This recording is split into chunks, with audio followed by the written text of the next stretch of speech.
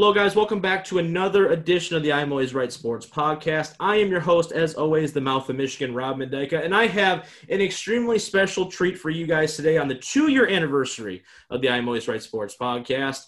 I have, a mentor, somebody that I looked up to. He was a teacher of mine in high school. It's been a little while since we've talked, but I could not be more excited to have him on here. He is also the head varsity baseball coach for Lanphier High School, my alma mater. He is a football coach. He's been a basketball coach. He's done a little bit of everything, and he's also the person who got me into podcasting. So, ladies and gentlemen, please welcome Mr. Adam Woolley to the show. Adam, welcome. I'm going to call you Mr. Woolley because I feel weird calling you Adam. I just said it, and it felt so weird. I went, nope, it's Mr. Woolley. Adam's fine, whatever. We can make it work. Yeah. I'm just smiling, Rob, because I do. It's not been that long since you've been out, and to sit here and think that you're on your 2-year anniversary. I'm proud of you. I'm happy for you and everybody else involved in the show, and I think it's great because I don't want to call it irony. I guess the fitting title of your program, I'm always right. Just reminds me of when you were on the Shot Clock show back in high school, and you were dug in. You dug in on Matt Stafford, and I'm sure you're still there. Oh, absolutely, 100%. It's not been as easy this year, but nonetheless. I just want to see this thing unfold tonight and see where it goes with us. So, now that I don't have the power of grading you, I'm kind of a little bit like, Thankfully, we're fans of quite a few of the same teams, so I think it's going to work out okay. Normally, when we have coaches on like you, it's one of those things where we really get into the delve. We delve into the school in Lanphier, and we're going to do that. But I wanted to really expand with you because I look at you as a sports intellectual equal in a lot of regards because of the fact that I learned a lot about why people do the things that they do, not just from where we're at now with podcasting and stuff, but from the sports aspect. I mean, when I went to high school and I was a freshman, I just looked at you and I was like, I don't know if I could play for that guy because you were, and it was just one of those things to where even I would see you in a gym class or I'd see you and I'd just be like, wow, he is intense. And I don't actually know if the first time I ever actually had a conversation with you was I was a JV football player. And you wanted someone to go get a camera on top of the skybox there, and nobody was really volunteering to go. And you went, okay, I guess that means none of you guys want to play varsity football. And then we all ran up to the top of the skybox to go grab the camera. It was one of those things where it's like, oh, that was Coach Woolley. Man, he was really serious.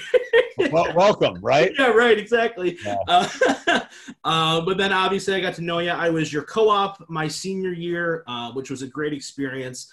But so that's just a little bit of background for the people who are listening about us, but let's just jump right into it here. I want to talk to you first and foremost. We'll get to Lanphier here in the back half of this, but I want to talk about Michigan football a little bit because I think that is the first thing that I think when I follow you on Twitter and I see that is the thing I think that you're talking the most about. If you're talking about sports, at least right now, the Lions are a dumpster fire. It's fine. You're a Steelers fan, so you're living in all your glory, but with Michigan football, that's one thing that we have. Let everybody know too. As a longtime Steelers fan, this is not. That is true. Yeah, no, he's not a bandwagoner. When I was in high school, he was still like, you need to get off the Lions train. I still haven't learned, but he learned a long time. He was a long-suffering Lions fan that went, you know what, screw it, I'm out.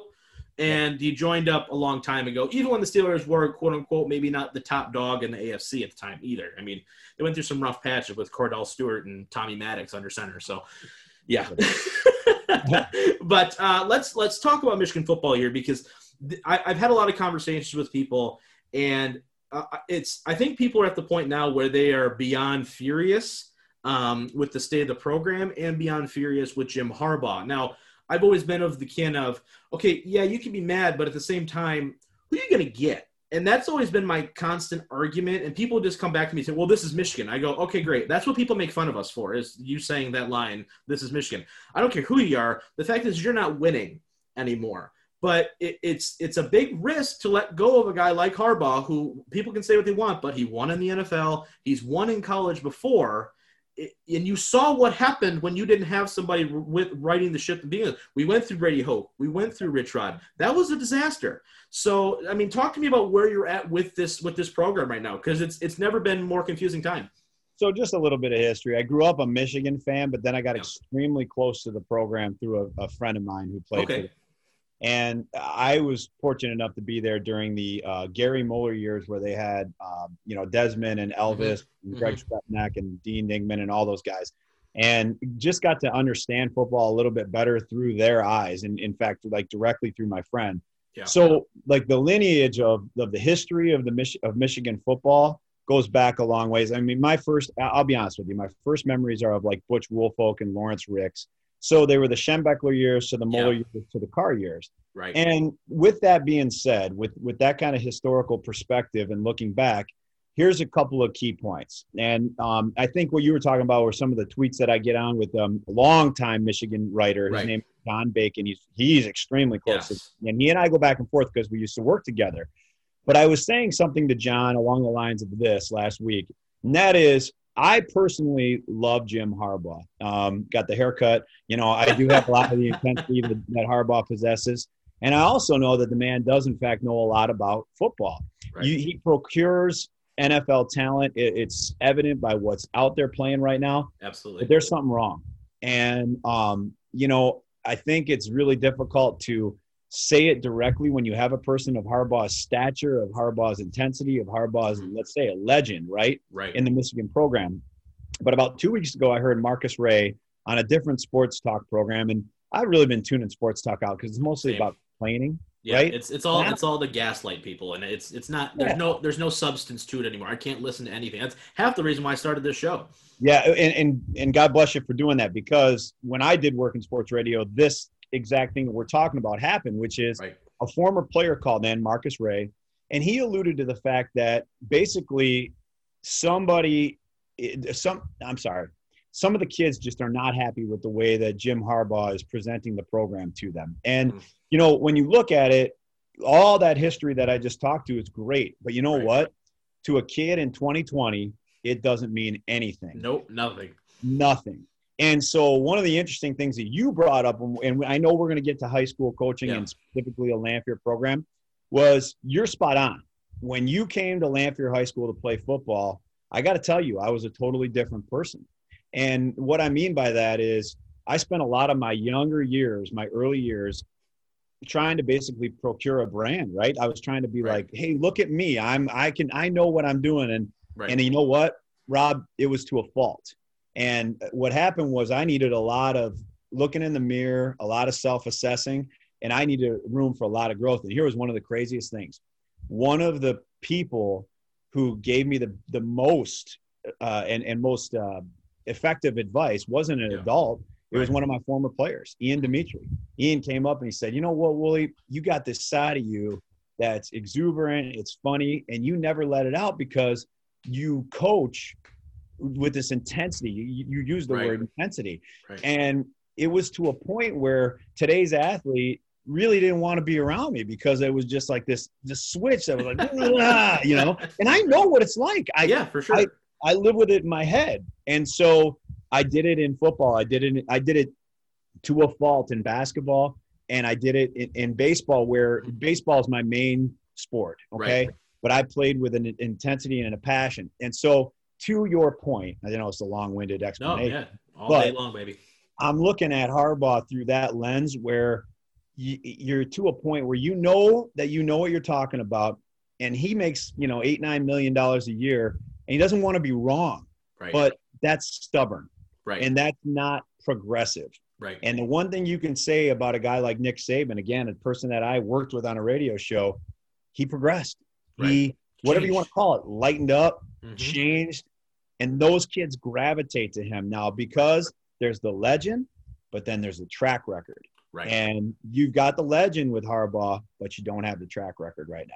And that's something Michigan first needs to seriously consider. And then Jim Harbaugh himself, in my opinion, has got to take a real long look in the mirror and say, what can I do? How can I adjust this? And what can I do to fix it?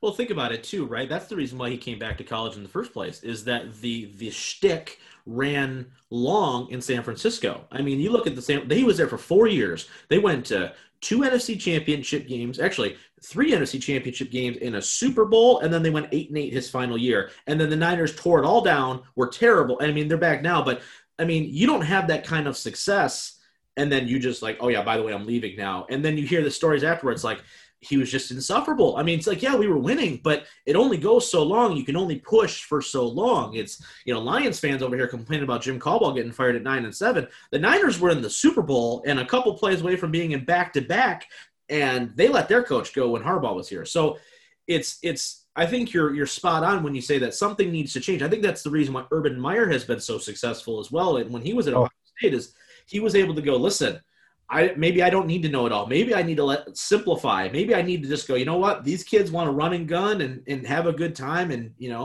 be these cool guys bouncing up and down the field. Maybe that's what they do best. Maybe let me just fit myself into that and then come in only when needed. Because I feel like right now it's rigid. It's a fine line. Because to your point, I totally agree with what you're saying. Yeah. But it's a fine line where you, as a coach, you still want to exude that confidence, that leadership quality in you without being buddy guy, right? You don't need to be, you don't want to be somebody's friend. The fine line is bridging that distance between that. You used the word mentor early on. And, to that point, look, coaches are teachers. The best ones are teachers. And that's where I needed to whack, man, hit myself in the face and be like, look, you fool, you don't need to yell and scream at the top of your lungs, because it's not about the loudest person winning here. It's about the person who can give off the most leadership and point to people and put them, most importantly, in the best positions to succeed. And right now, I really like what you had said about wearing out his welcome. They're reading between the lines too, looking to delegate things, which I think he did, but then he got away from his core values. And that's Michigan pounds the football. Let's face it. They pound the football, third down and short, they'll get a throw. And then that they wear you down, and then they make halftime adjustments. And right now, I just feel like it's a lack of cultural identity within that program, and they need to get back to where they need to get. First one, you say the phrase "put people in position to succeed." I think I got that phrase from you, because I say that a lot when I'm talking, and I feel like I'm like, man, he said it like in the exact same way. It was weird, but I think you hit the nail on the head when you say a lack of identity, because you look at Michigan's offense right now. I like Joe Milton. I'm glad they went the younger route, simply because we have seen now the last couple of years Harbaugh going with the experienced guy. All right, we're going to take Jay Ruock. We're doing the Spate thing. We're going to do Shea Patterson. We've never seen what a young kid could do and develop while getting meaningful snaps. And we have seen now that those guys weren't going to get it done. I was clamoring for Shea to be benched week 1 after the loss to Notre Dame 2 years ago. I was on that train. But right now you have this weird hybrid of like, we're going to still run I-set or I-offset, but we're also going to be in the shotgun in this weird pistol formation thing. We're not, but we don't really know who to put in the backfield, so we're going to put Charbonnet back there, even though he doesn't have any vision. But we're going to also do read options, and we've got motions, but the motions don't mean anything because we're running the ball anyway. Like it's a weird hybrid of what Ohio State, I think, tries to do with a lot of crosses and a lot of things, just using raw athleticism, because that's what it is. It's just athletes being athletes on Ohio State's offense and just being able to put them, as you said, in a position to succeed. Michigan can't do any of that right now because they don't know who they are. They don't know who they are. And now defensively, you've got a guy in Don Brown who has got all the accolades in the world, but you've seen now for the past 3 seasons the inability to change your scheme to fit players that you need to succeed. And I think that, we saw that against Michigan State, where you're going to play press man, you're going to send the house. Okay, well, you didn't get home, and your corners keep getting burned. So it's just like, and you can say that about a lot of teams, especially here in Detroit. I think the Pistons are a slow-moving offense, which is going the complete opposite direction of where the NBA is going. The Tigers, I mean, I don't even know. We're going to hit on the Tigers here in a second. The Lions, I mean, run past me to death and make me throw something at the TV. It's just like an inability to change with the times, and they wonder why all of their rivals keep passing them by, and you wonder why you're stuck in 1987. And you know what? The frustrating thing for me is, in 1987, you bring it up even further than that, 2006, 2007, wasn't good enough for Michigan fans. And they clamored for, let's go widespread. Well, you got that with Rich Rodriguez. But Rich Rodriguez brought all the baggage that Rich Rodriguez brings. Oh, we need a Michigan man. They brought in Brady Hoke, but Brady Hoke wasn't ready for the job. And maybe he's better and more improved right now, but he wasn't ready for this job of this kind of magnitude. Nope. And then you brought in, like what everybody was jokingly calling the savior. And unfortunately, the savior has fallen victim to, like you're saying, trying to like sprint to catch up to everybody else who's passing by when, in my opinion, I believe that the savior was a ground and pound type of a guy who could probably most likely go out and recruit similar type athletes to what Wisconsin has, especially up front. And then that's your identity. We're going to smack you in the mouth time in and time again. Right. I'm going to have just enough talented quarterback and receiving core, which again, remember back in those early 2000s, you had your Chad Henneys and your Mike Hartz. Yeah, you had guys that could play, Braylon Edwards, all over the football field.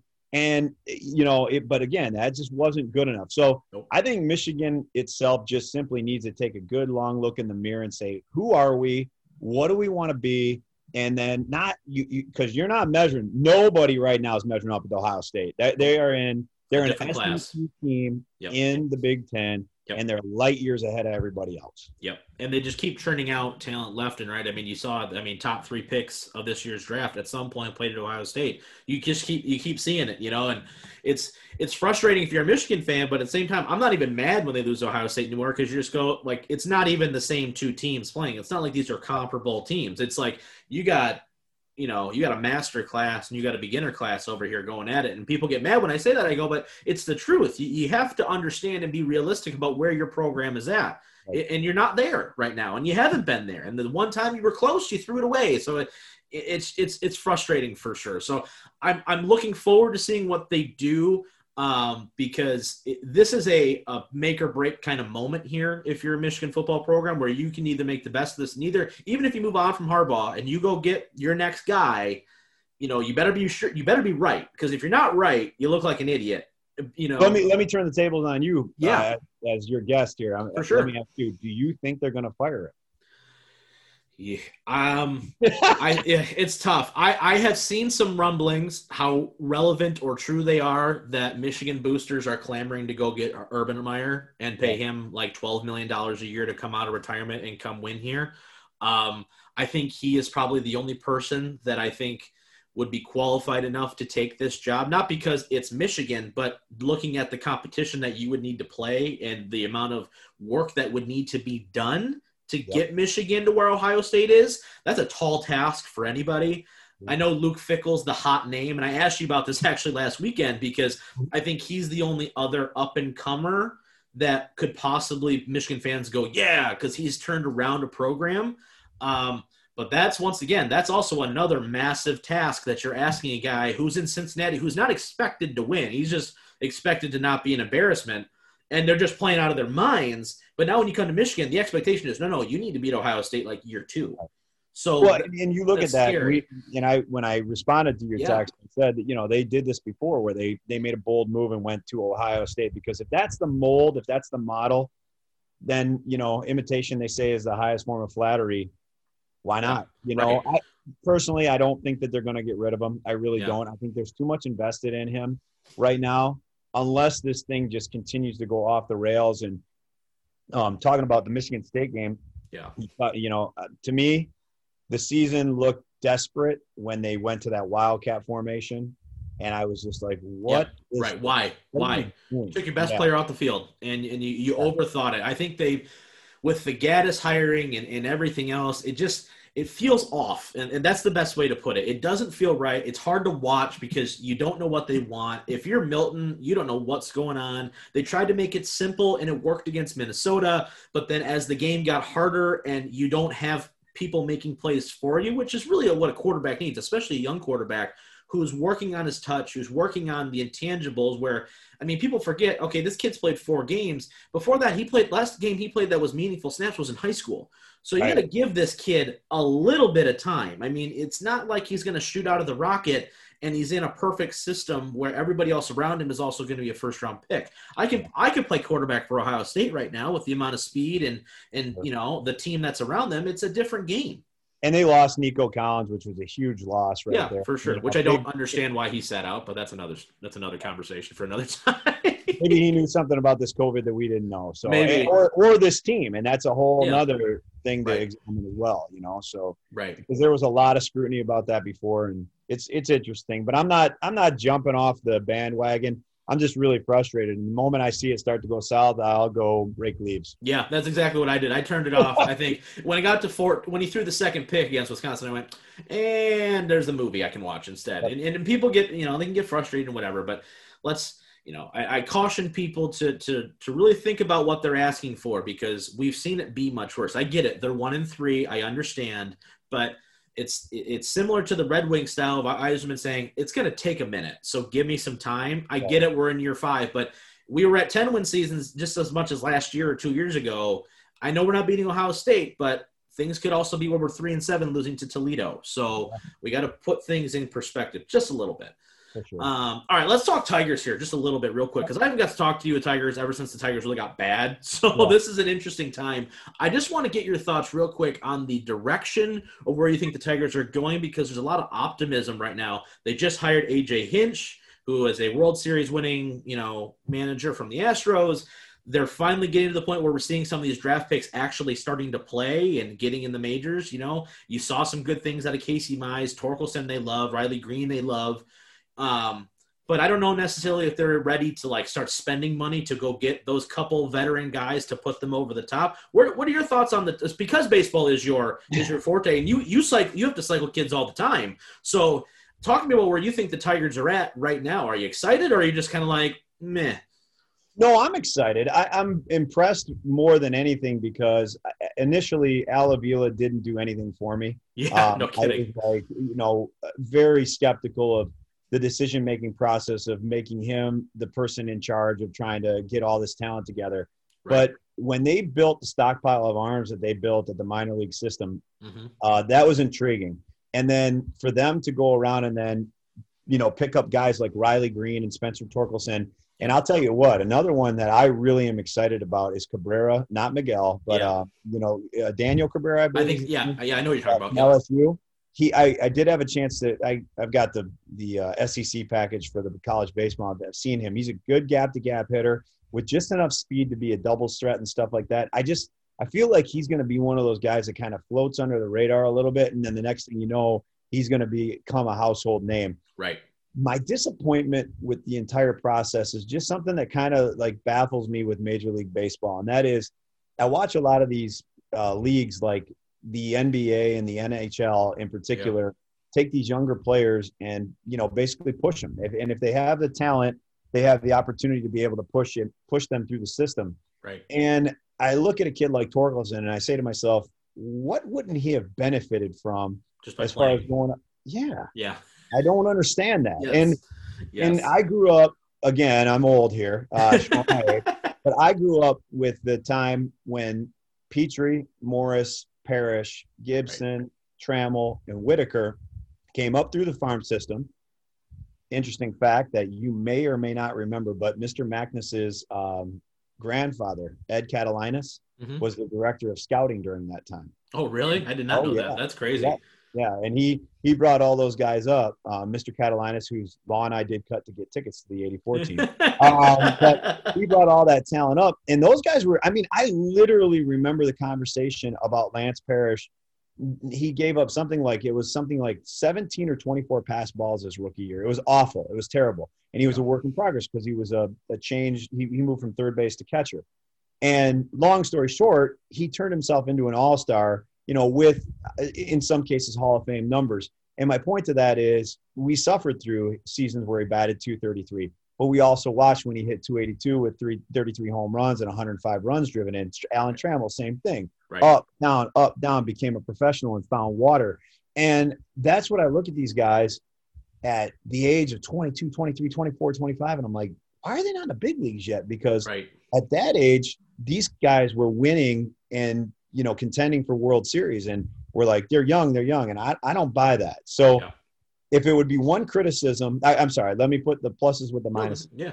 The prospects and the talent, I'm excited about.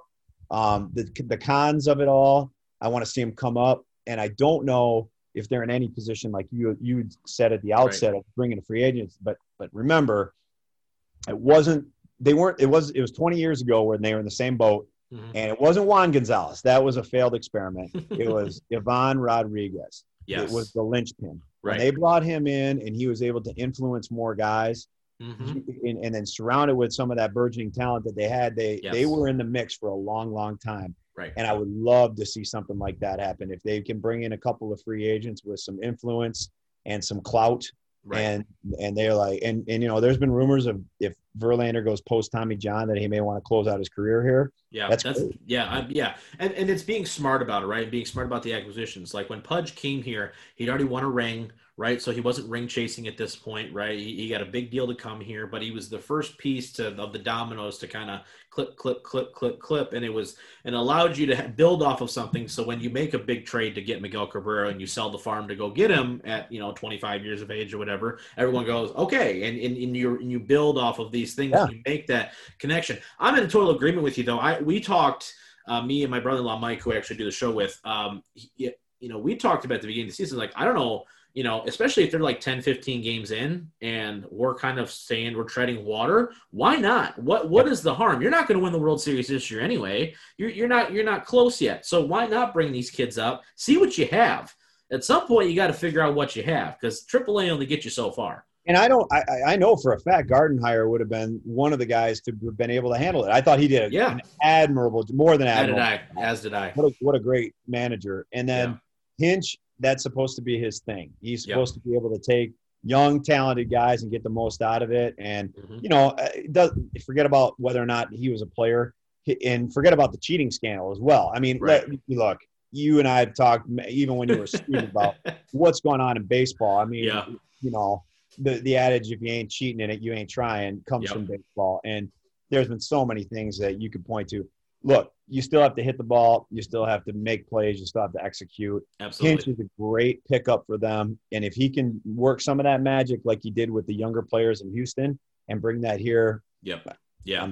Absolutely. Yeah. It's an exciting time. I think I mentioned this on the show a few weeks ago where I just feel like Detroit sports fans in general, we've been down the dumps now for a decade and a half, it feels like, quite frankly, up and down for the most part, but I'm starting to see the end of the tunnel a little bit for some of these teams. Like, I know the Wings are still quite far off, but you have Yzerman here, you got some young players that you're really excited about. You're not doing anything signing old guys for really long contracts. There's a lot of good things to be had about a lot of these. The Pistons tonight, as we're talking, they have the draft. They just made a trade for the 16th pick and got Trevor Ariza. I don't know if you just saw that. I know that. Good. Getting an expiring deal with all the money that they've never had before, and they're not going and spending it on Charlie Villanueva and Aaron Gordon. So, you know what I mean? So there's things to be excited about in Detroit sports. It's finally about time that we're able to kind of start seeing the upswing and the fruits of the labor of being patient as a fan base. So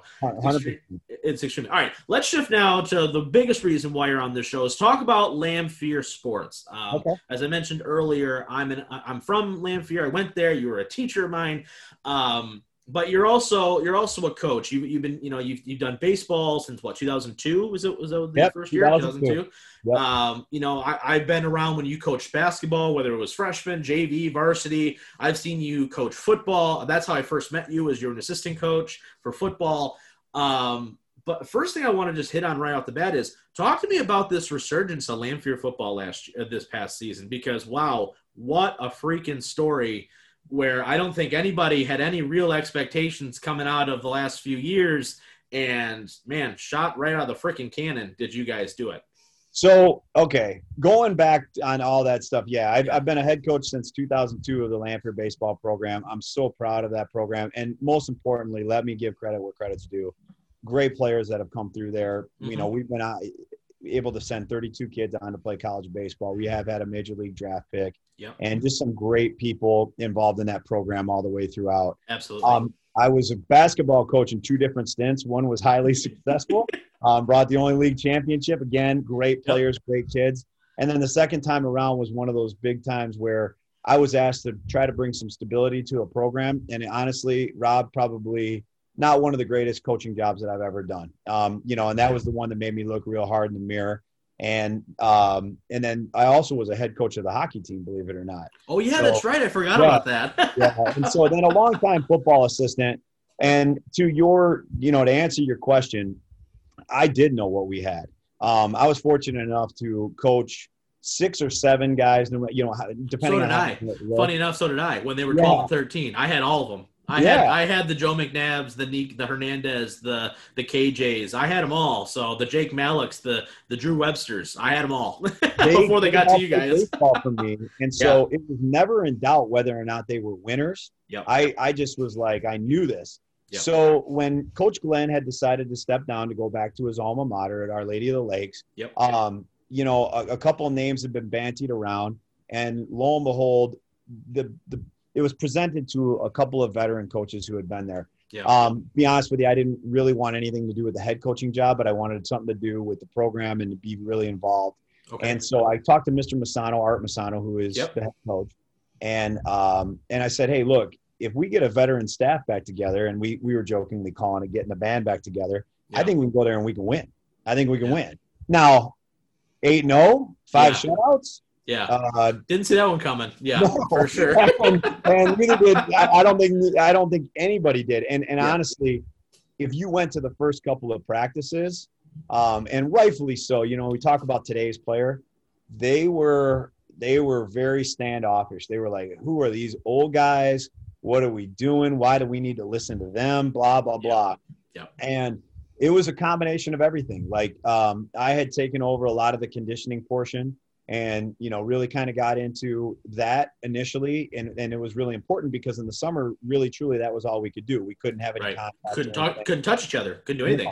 Yeah. No pads, no anything. Right. And so a lot of it fell on that kind of thing. And we started with that mantra that nobody was going to outwork us. And then it trickled into Mr. Bellier, who, everybody who's ever gone to Lanphier High School knows that if you're listening for Mr. Bellier on the field, you got to hear something like that. And he's been coaching, quite frankly, Rob, he was my offensive line coach. Right. And so a lot of people might look at him as this guy who's an old, crusty, coach, but he was a national champion for Hillsdale, and he knows his football. And, don't think that there wasn't any correlation between that improved line play and the fact that he brought it there.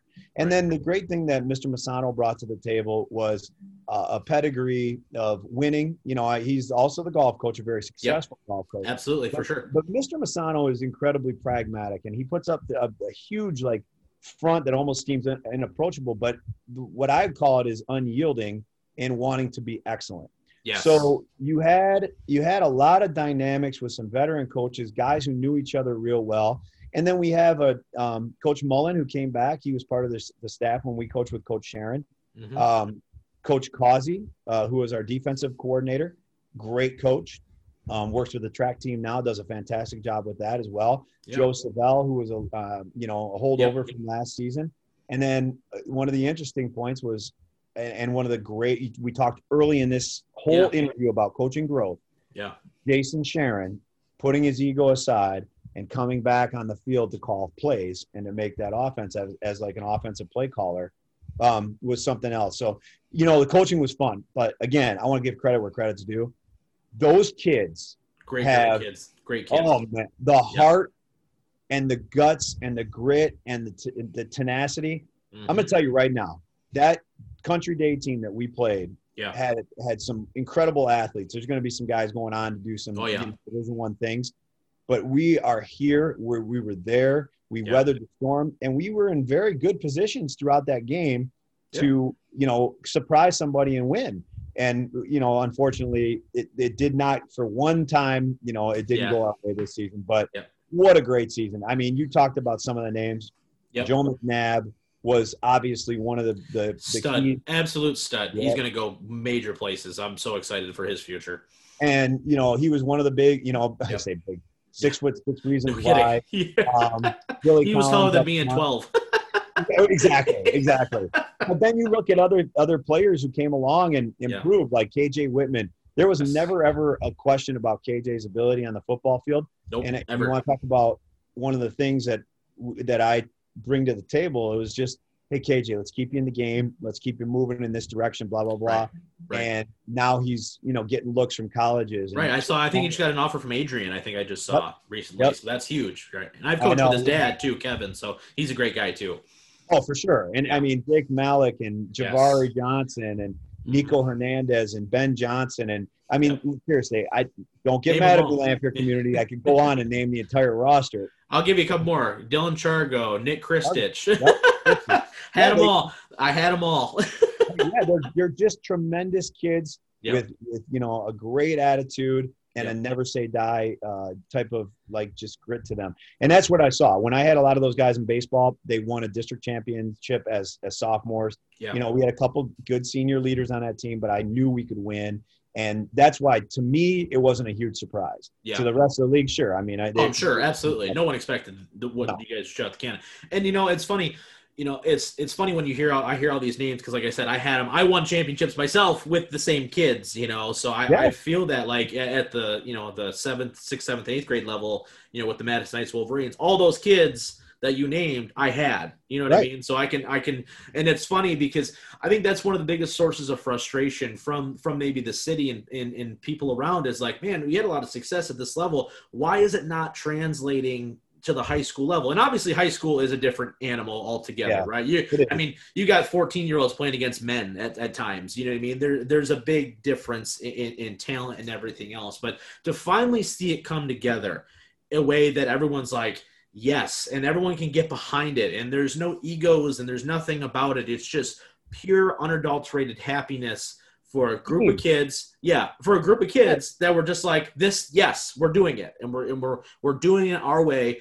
The Jason Sharon thing though did shock me when I first heard that he came back. He was the varsity coach when I was in school, and it was so. It is what it was. But at the same time, one of the biggest, I guess, complaints that I've heard over the years about not just Lanphier's program, but I think a lot of high school, programs that, you look at the talent, you go, there's a lot of talent here. Why is it not clicking?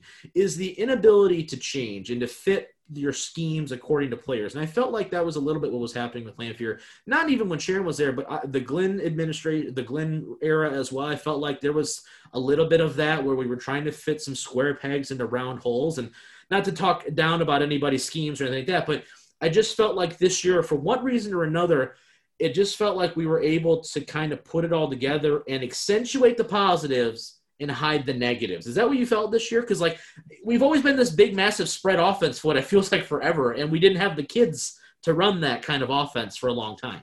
So, and I too, and I'm not trying to be political. No, yeah. Because I'll shoot it as straight as I can. For sure. But here's the deal. I don't want to talk for any other coach. Here's what I understand. You made a couple of allusions to changing for the sake. So you don't want to change just to change, right? You can't take the latest YouTube thing and throw it out all right, we're going to run this now. No, you first have to identify your culture and your identity and who you want to be.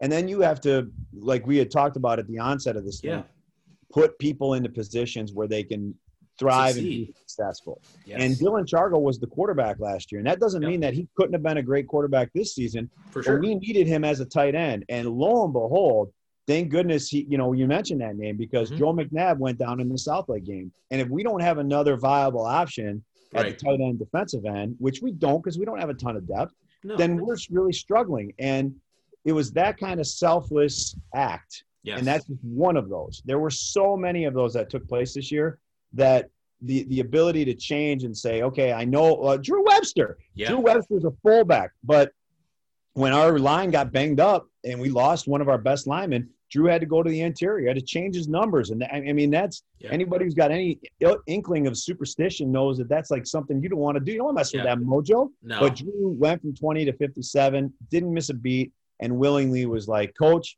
you need me to play there, I'm going to play there. And those are the things that I think we exemplified as a coaching staff. We're gonna sacrifice, and we're gonna meet you in the middle and adapt to this entire thing. And I think our players finally got to that point, because trust is such a huge component. It's everything. Of any team. It's everything. It's everything. If I can't rely, I played interior offensive lineman for a good chunk of my career. If I can't rely on the tackle next to me or the center next to me, and if you don't know what you're doing, I'm screwed, because we all look bad now because of it. And a lot of people who maybe aren't on the ins and outs of football like we are, where, it legitimately does take 11 guys all on the same page to get somewhere. I mean, getting 10 yards is not easy. I know it looks like it is, but it's not. And to be able to get a stop and only hold a team under 10 yards in 3, if not 4 plays, is nearly impossible when you really think about the odds of it. So the fact that you were able to do what you did defensively and to put these kids in positions to where you're just like, man, it's just gelling into put these kids on a pedestal where you just go, man, it just seems like they're all buying in. And once you get buy-in, that's when you're dangerous, because then it's like there's nothing that can stop you at this point. I have my team, I got my coaches, I'm good. There's nothing you can do anymore that's going to stop me. And that was a lot of what we kept preaching. And schematically, Coach Causey and Coach Masano putting their brains together and putting those, especially on the defensive side of things. Yeah, Masano was the D coordinator, I think, the first go around for this staff. I believe, when I was there. Again, you talk about delegating and letting yourself go. Defense was his forte. Yeah. He let himself go, gave it over to Coach Causey. Causey put those kids in position, and lo and behold, I mean, you can go down a line. Yeah. Tristan Gist with a huge interception against Southlake. Drew Webster with a fumble and pickup against Country Day. Seth Ernest with the pick six. Love Seth. AJ Women with a key interception. You just look at all these guys that made plays all over the field. It was because, trust leads to loyalty. Loyalty leads to, you being able to just buy into exactly what's going on. Absolutely. And then because you have that reliability on the guy next to you, then you can just go out and play. Yeah, and you're not thinking. You're not thinking anymore. When you get that, it's paycheck time, you know, and they cash the check week in and week out. Those kids did. And that's why, I mean, look,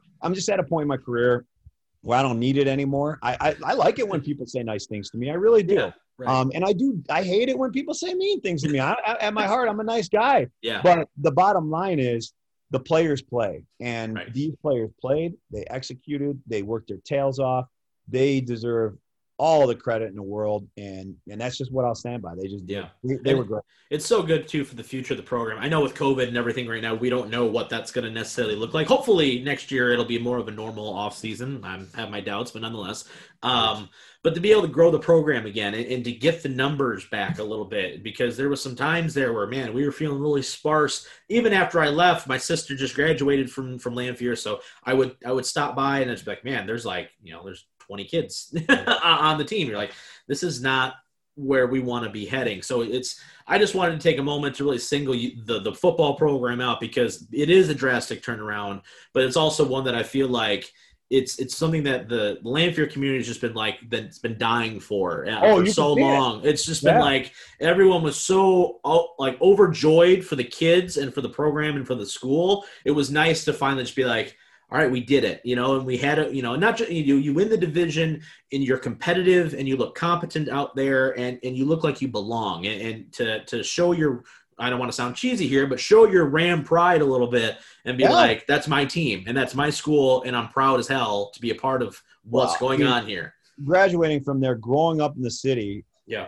My son who went to Athens this year, he played baseball with all these kids and growing up. So, I mean, I've watched them since they were little kids, and knowing what kind of what they brought to the table. Absolutely. I just can't be any happier for them. I really am proud of them. I'm keeping my fingers crossed, like you said too, because so many of them we didn't get a baseball season last year, so they didn't get a chance to their junior year. There's literally college level talent that just hasn't had a chance to showcase itself. Right. And so the question is now, what are they going to do to pivot? Because it's going to be a challenge in this winter to get anything done baseball wise, what I mean? Absolutely. So, your KJ Women's, Dylan Chargos, Drew Webster's, Jake Malik's, all those guys are my ball players too. Yep. And we just got to keep our fingers crossed that we get a season. I hope so. I do too. You said it and you saw it. Yeah. That was such a welcome break from the monotony of let's get up and Zoom, let's get up and sit there in front of the computer and let's worry about the presidential. No, presidential election, what? We didn't have time for that. We were preparing for Cranbrook, and we were preparing for Detroit Chandler Park and Detroit Country Day, and what a welcome thing that was, because that right there shows you the importance of the high and you know what, this is coming from the baseball guy. The importance of high school football. Absolutely. It's the lifeblood of a school a lot of times, right? Like there's nothing more exciting than a Friday night home game against a rival or a divisional opponent when you're like, we got a good shot of beating these guys or whatever. There's nothing better than that. No, there's no comparison. I wish there were, but you can't. It's not. No. Let's shift now to baseball here. Your forte, our last topic of the evening here before I let you go. I've kept you for 45 minutes already. So, for a long time, that's your bread and butter, right? It is baseball, right? You've been running the program now for almost 20 seasons, which is crazy because you don't look like you should be that old, but regardless. Thank you.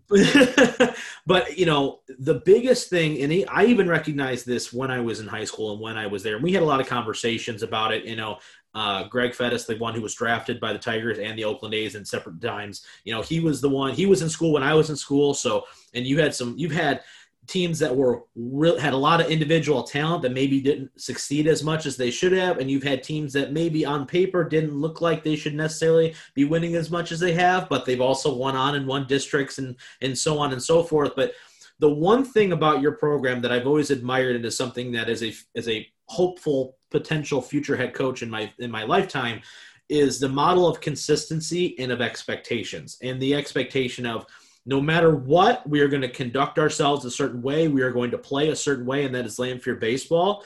And to have the consistency, maybe it doesn't show up necessarily where it's consistently 15, 17, 18 wins every year, but it's a consistency of being competitive and putting a good product out on the field, no matter what the situation is, and holding yourself in high regard. Talk to me about the challenges that it took to get to where you're at now, to where at this point it's like you're just maintaining and you're striving for more every single season.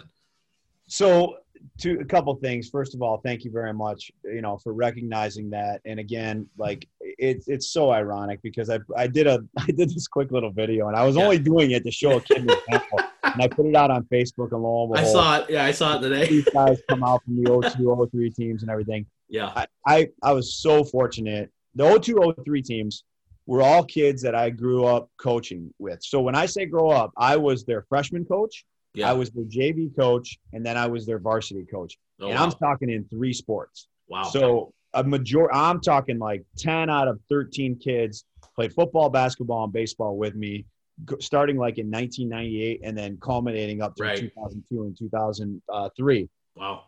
What a great thing to have that kind of loyalty and trust in the program. And I'm going to rewind the tape even further back. When I was given my first coaching opportunities was in 1998, first under Russ McKenzie in football, and then under a guy named John Haas in basketball, and I'll get right back to John, but also Frank Persicino, for whom I played and had the most respect for as a coach, as a player. Those guys all came with different strengths. Frank, first and foremost, was what you would call a player's coach. So he knew how to like demand, but still talk to you as a human being. Right. Russ McKenzie he was probably one of the most prepared football coaches you will ever see in your entire life. Yeah. Practice plans, all these things. And that team showed it. They went to the playoffs, they won division championships, and that was when Lanphier was in dire straits. Yeah. And then I had an opportunity to work under a guy named John Haas, and John brought this idea of family together. And what he did was he actually verbalized it. It was like one of the first coaches that I saw ever be vulnerable, and told me, he's like, well, family means more than just like, hey, put your hand in here. Mm-hmm. He was like, your wife's given up time for you to be able to do this. Right. And soon you're going to realize that you're going to have kids. At the time I didn't have it, so I didn't really get it. Yeah. And lo and behold, he was right. He passed a book along to me called Leading with the Heart. And that was by Mike Krzyzewski. And that was my playbook. Even though basketball didn't fit into everything, the plan for what it fit for everything.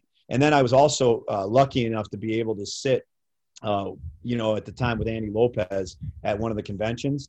And baseball guys, this is when I realized that baseball guys were the best guys in the entire world, because he literally handed over to me a 3-week preseason program and said, this is what we do at Florida. This is what we do at Pepperdine. Wow. And I was like, what? Yeah. Seriously? Yeah. And I'm looking at it, and it had this plan, and I brought it and combined it with some of the stuff that I wanted to see as a player and that I had the opportunity to see at Oakland. And then all of a sudden, guys were like, whoa, this is unlike any baseball practice that we've ever had.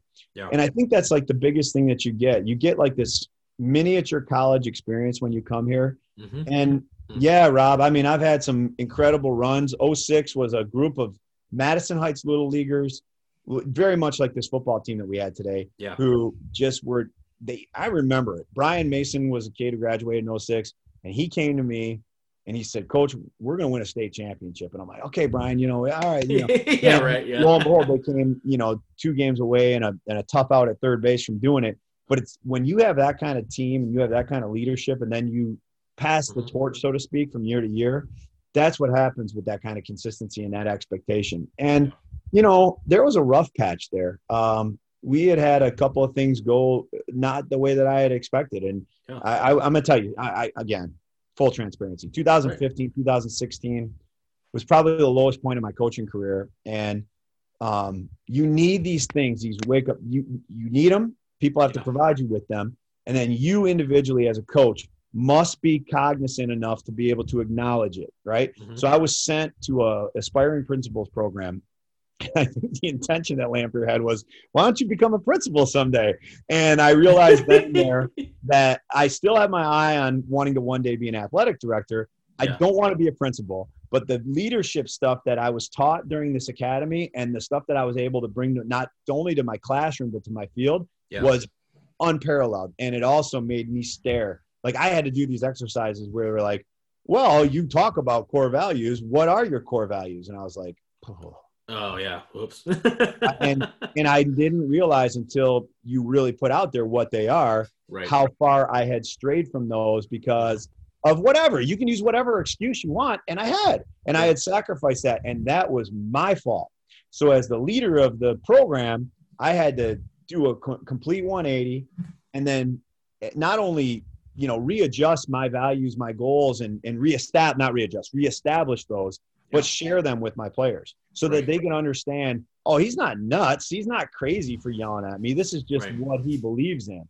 And, you know, trust and loyalty and, you know, family and camaraderie, all those things are core values that you bring to the table and that if you want to play for Lamphere baseball, you have to bring. And yeah, do kids muddy the water? Sure they do. They talk about each other behind the back. And when that happens, then you got to coach them up. You got to tell them the story about the great story about the buckets of ice cream. If you got 2 buckets of ice cream next to each other and a little sliver of poop falls into one, well, guess what? That bucket of ice cream is no good anymore, right? So you got to figure out either how to, you know, eat around that little sliver of poop, or you got to figure out how to get rid of the poop. And those are the things that you start, those little stories that you acquire over the course of your coaching career that help you really adjust and be better. And I'm going to tell you this right now. And I made this commitment. I tell it to all my classes and I tell it to all my teams. If I get to a point where I think I know it all and I get to a point where I'm the expert on everything, that's the time I need to walk away. Because in both my profession as a teacher and in my profession as a coach, there's still so many people that do it well and do it better than you, and you can learn from them and they're willing to share it with you. If you're not willing to listen, then it's time for you to go, because your main job as a high school coach and your main job as a high school teacher is, back to the old adage, put people in position to be successful like yourself and then watch them be great, because it's not about you anymore.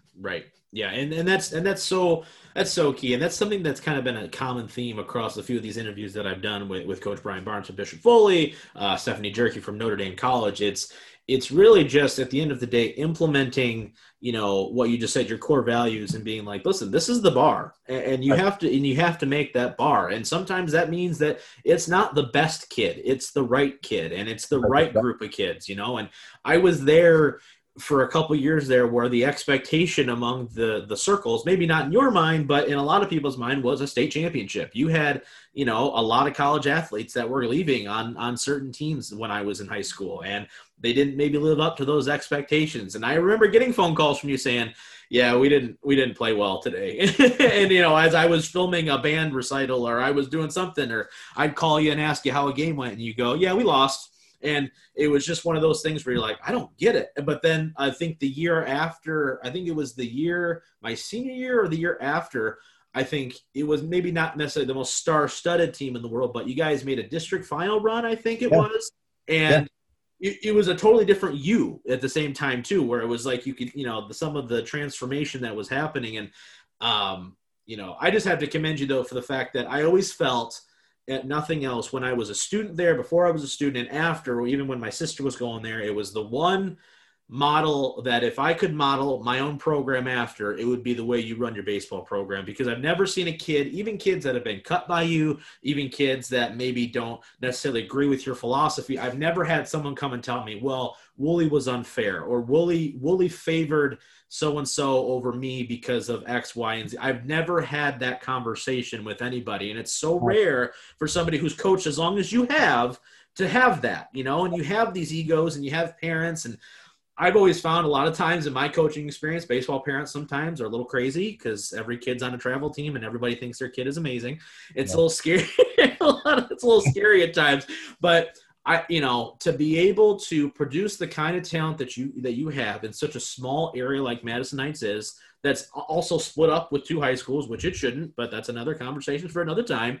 And to be able to churn out the talent and to develop talent and to get kids into upper education and give them a chance not only play at the next level, but to get into college education that they may not have gotten otherwise outside of athletics is so impressive and so important, that I think that is something that needs to be commended, and you should be commended for it, because I don't think a lot of programs think like that, unfortunately. And I think it's more about the winning. It's more about the what do I have in the short term. But you've always thought long term. I've never seen you go, well, it's going to be this year, and then after a while, it's going to be it's going to be shitty for a little while. Like, you've never had that mindset. It's no, this is my 15 guys. This is what we're going to roll with, and we're going to battle. Yeah, and we're going, and it's it, and I've been there to call games, for you. I've announced games for you and everything else. I've probably gotten looks at other teams, by the way. I announced some of those games, but the point is that it's consistent, and there's an integrity to the way you play the game, the way you coach the game, so you should be commended for that for sure.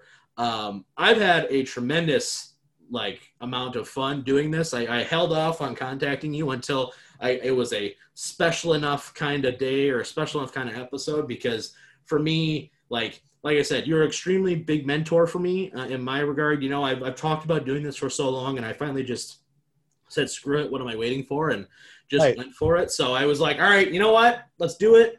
The times that I had in your class are some of my favorite memories ever of high school.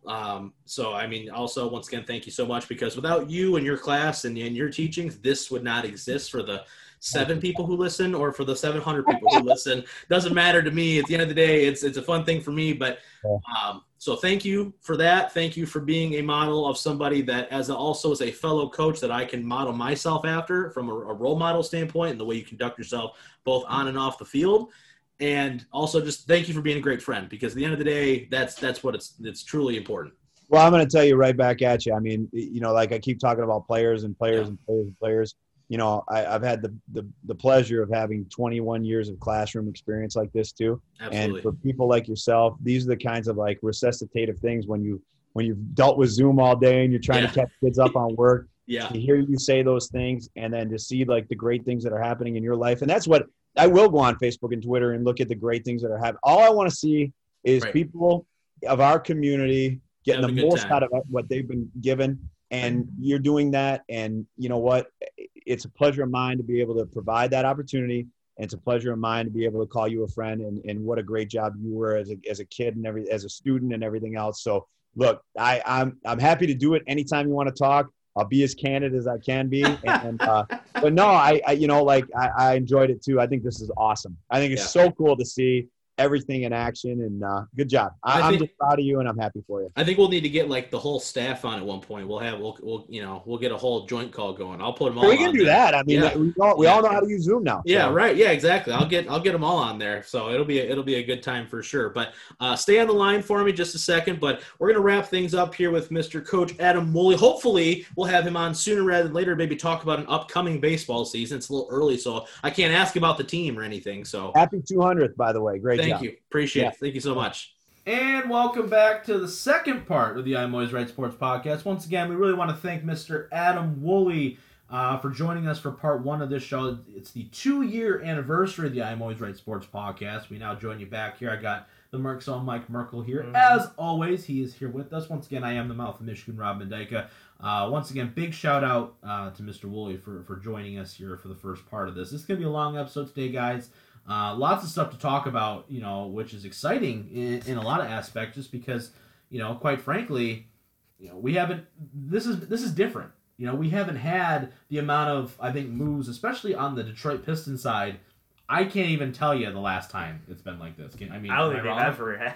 No, it's legitimately ever. No, for sure, and that's what's crazy, right? Is that you look at it and you go, it's one of those things to where you're excited, you're nervous, you don't know what the hell's going on. There's a lot of things. NBA free agency was explosive, to say the least. I think it's everything that people want NFL free agency to be, because NBA is there's so many loopholes and like sign and trades and extend and released and in and out and sideways, left, right, east, west. It's NBA cap management has got to be the biggest migraine ever. Like, if you tell me I am a cap manager for an NBA franchise, I go, so you're a genius. Yeah. And you know how to mess with numbers, because I don't know how. Legitimately, like, looking at, like, obviously I look at the Lakers stuff right now because LeBron's there and stuff, and it's my favorite team, I guess, right now. That's unfortunate.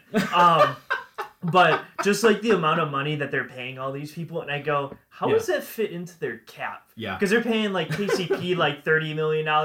Like, how does this work? AD doesn't even have his max deal yet, and like they paid like 12 people on the roster already, and I go, Dennis Schroeder. And I'm like, do they even have money to pay Anthony Davis anymore? Yeah. They do. They have like $150 million still in cap, and I go, where? Montrezl Harrell's here now, and you're like, wait, what? How did you fit all these people in? And the Pistons are doing the same thing, except their whole team is overhauled. So now it's like they have dead cap over here, and then they have sign and trades over here, and I go, how do you even mess with that? So before we get super deep in, I'm actually going to go through every single move that the Pistons made. So go take a nap, go grab a sandwich. Yeah, all right. So first of all, they traded away Bruce Brown, right? Which was a bit of a shocker, I would say, right? He was the first. And that, I think, if nothing else, that shows you that Troy Weaver is definitely, like, in charge, because that was Stefanski's first pick as, like, our de facto GM.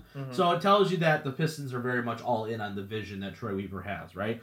So they traded him away for Dezanin Musa and a 2021 second-round pick. Then they made another trade, which we'll get to in a second. Basically, they got the number 16 overall pick in exchange for Trevor Ariza. Excuse me. Because, yeah, sure, why not, right? They sold a second-round pick in 2021 for $4.6 million, which I think is crazy that you just sell picks now. Like, sure, why not? They drafted Killian Hayes at number 7, so they they were stand pat. They took I liken this guy a lot too. I like the fact that he's the first true point guard they've had literally since Chauncey. They have not had a true point guard since him. Like, Rodney Stuckey was awful, Reggie Jackson's bad. Like, we haven't had a point guard with any sort of upside. And Brandon Jennings, get out of here. You know what I mean? Like, Brandon Knight. Yeah, exactly. Yeah, could have had Kemba Walker, but it's fine. Whatever. They drafted Isaiah Stewart, the center out of Washington, with pick 16. They trade away Luke Kennard. So the two trades, the Luke Kennard trade as well as the trade to get the 16th pick for Trevor Ariza, were kind of roped into one here. So basically, the Pistons gave up Bruce Brown, Luke Kennard, Justin Patton, Portland's 2023 second-round pick, and our own second-round picks for 2024, 2025, and 2026. So I don't expect the Pistons to be picking the second round anytime soon. In return, they got the number 16 pick, that Dezanin Musa, Jalen Hands, Rodney Magruder, Toronto's 2021 second-round pick. So Luke Kennard is no longer. He's on the Clippers now. I expect him to really thrive in LA, because he's just going to sit in the corner like Kyle Korver did and just shoot threes all day, Real quick on that, though. What are your thoughts on giving up Kennard? When they gave him up, I was a little bummed, honestly. I know he's coming up pretty quickly here for a new contract, as well as he's had some injury problems, and defensively he's, quite frankly, a liability. But what were your thoughts on Kennard? Because I still liked his offensive efficiency, even though maybe he wasn't the greatest on defense. Yeah, he was.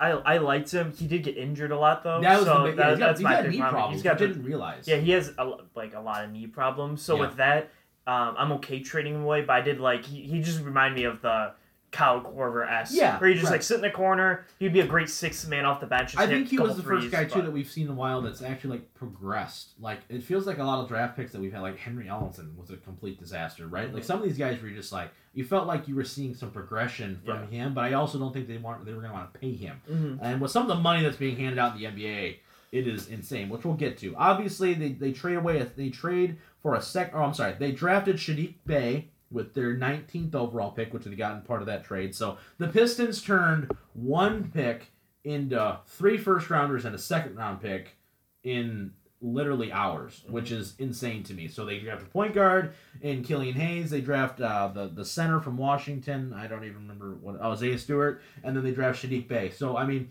the one common theme between all these guys is defense, quite frankly. They're all, defensive-minded. Saddiq Bey is a 3-and-D kind of guy. Isaiah Stewart, who's a little bit undersized to be center. I think he's only 6'9", which is funny to say he's only 6'9". But they're all they're all key defensive pieces, right? Which I think is exciting, and I think that's kind of where you're starting to get a little bit of a vision of what Troy Weaver wants to do, especially with some of these other moves that they make.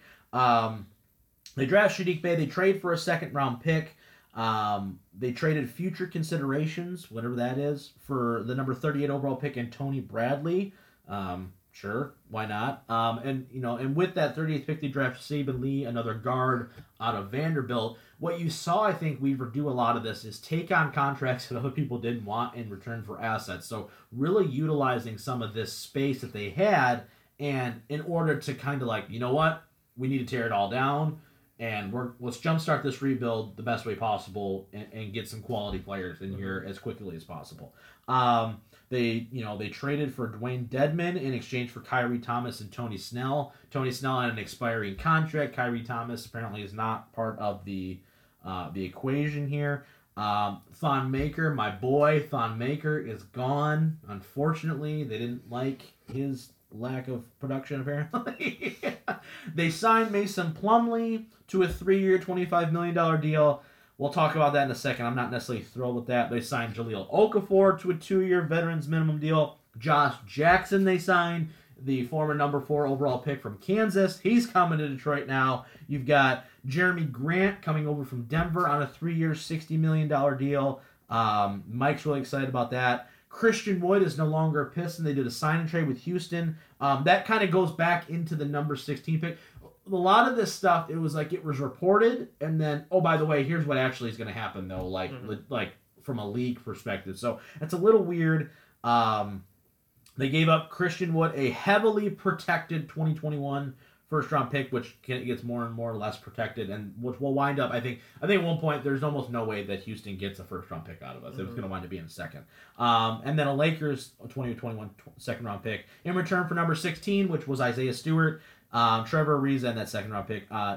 They made another trade for DeLon Wright, which was a 3-team deal with Oklahoma City and Dallas, which is, once again, insane, where they sent Trevor Ariza. So Trevor Ariza was a Piston for about 48 hours, it seems like. Mm-hmm. And then the big thing, though, that I do want to get into is that it looks like some of these guys, Dwayne Dedman and Magruder, are going to be waived and stretched, which means that they're going to cut them, but they're going to stretch out their contracts so they don't take the hit now. It's going to be spread out over the next 5 years. Now, you may remember this from the Josh Smith fiasco, where Van Gundy went, "You're so awful, and we really don't want you here, that we're just going to cut you and pay you periodically over the next 5 years." And we just got out of that, and now we're going to do it again with these two contracts combined, basically equaling up to like $4 or $5 million, which is what we were paying Josh Smith. So, Mike, I want to ask you, what do you think about what the hell? I just went through everything. I know that was a lot, and it was a little confusing. It's a little confusing to read, quite frankly. Mm-hmm. But, I mean, this entire team, in a matter of a week,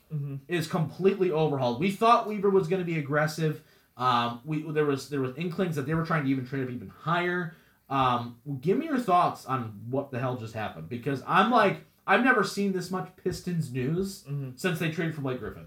Yeah, legitimately. You know what I mean? Yeah, it was quite shocking, honestly, going in. That was just like a flurry of Pistons stuff coming in. Yeah. I thought before all of this would happen that they weren't going to do much of anything and just kind of like sit still and go, we'll wait a year, wait until the big free agents come out, and then see what we can do then. But they went in, they said, you know what, we're going to overhaul everybody, we're going to draft our prospects, and we're just going to roll with it. And honestly, I don't hate it. No. I like a lot of the people that they end up getting.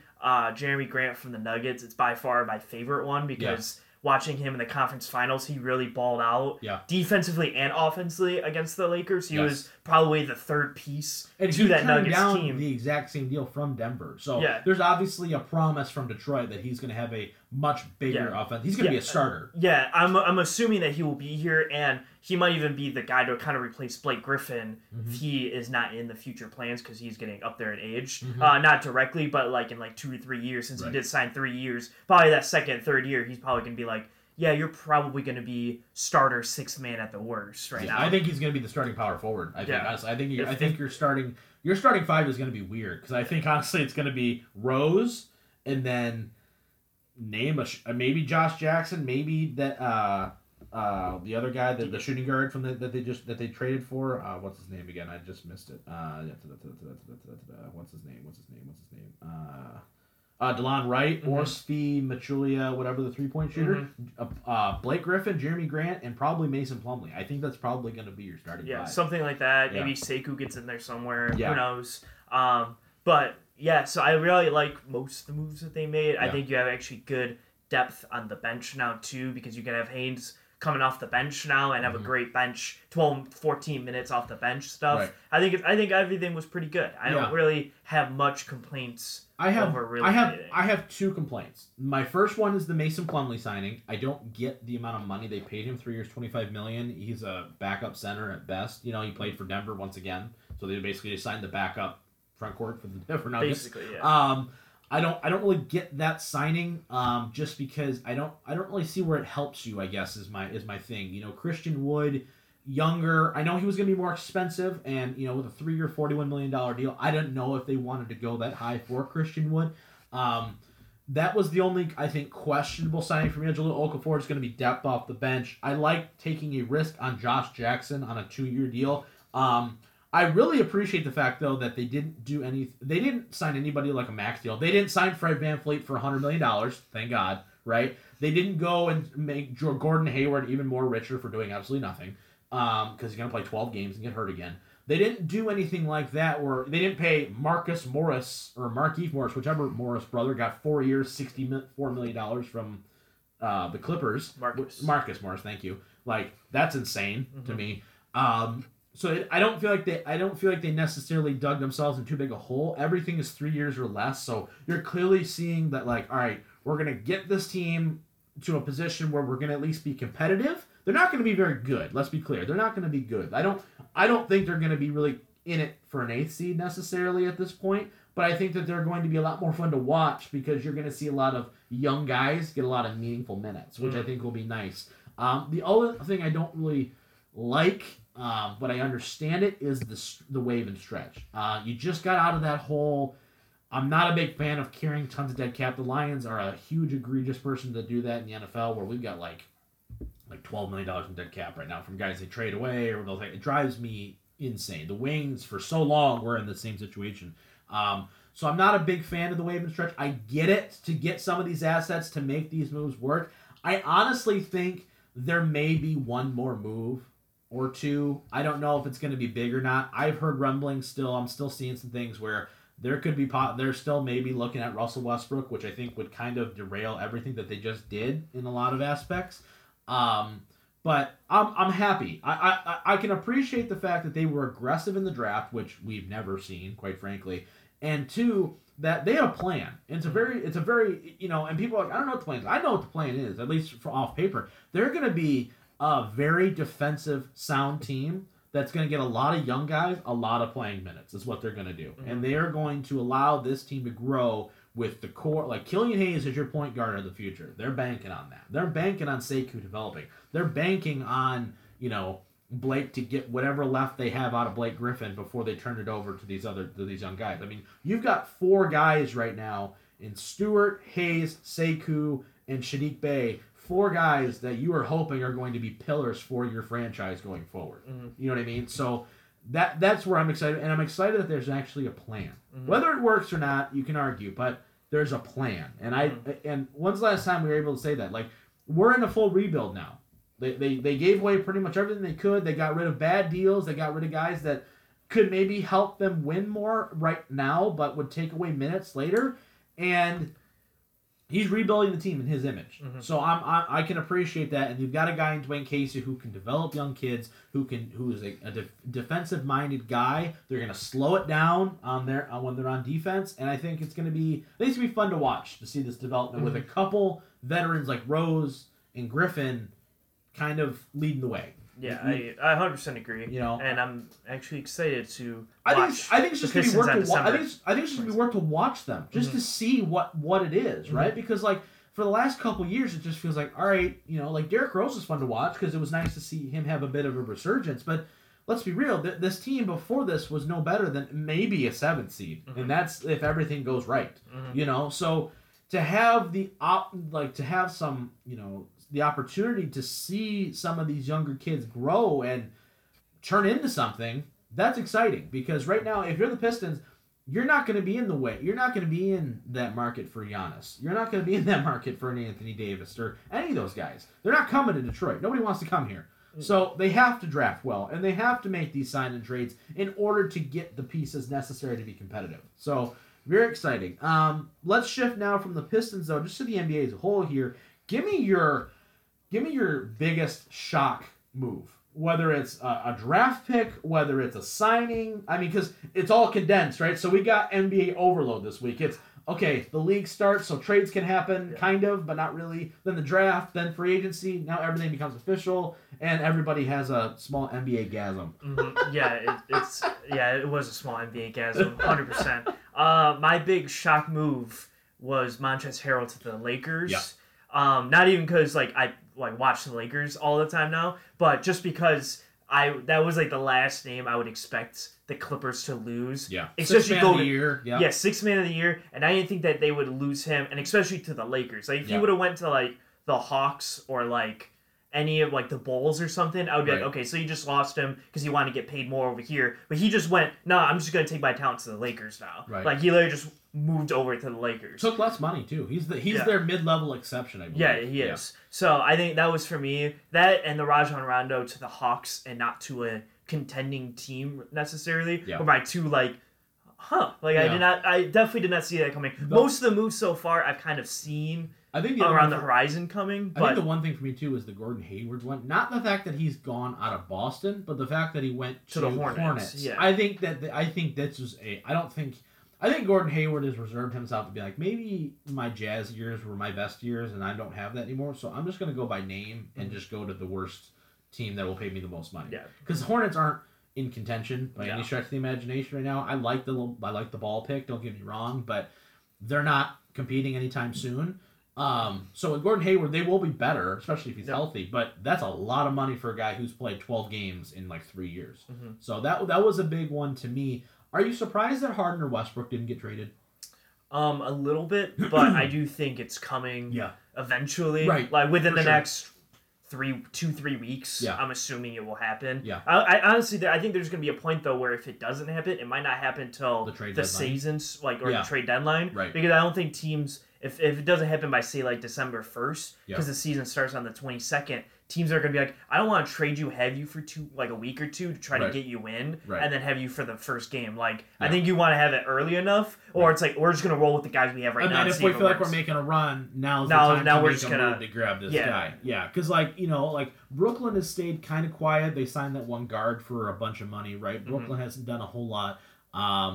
The Warriors trade for Kelly Oubre, which is fine. The Bucks got Jrue Holiday. Okay, can we talk about that trade for a second there? What are the Bucks doing? I like Jrue Holiday. I do. I like him.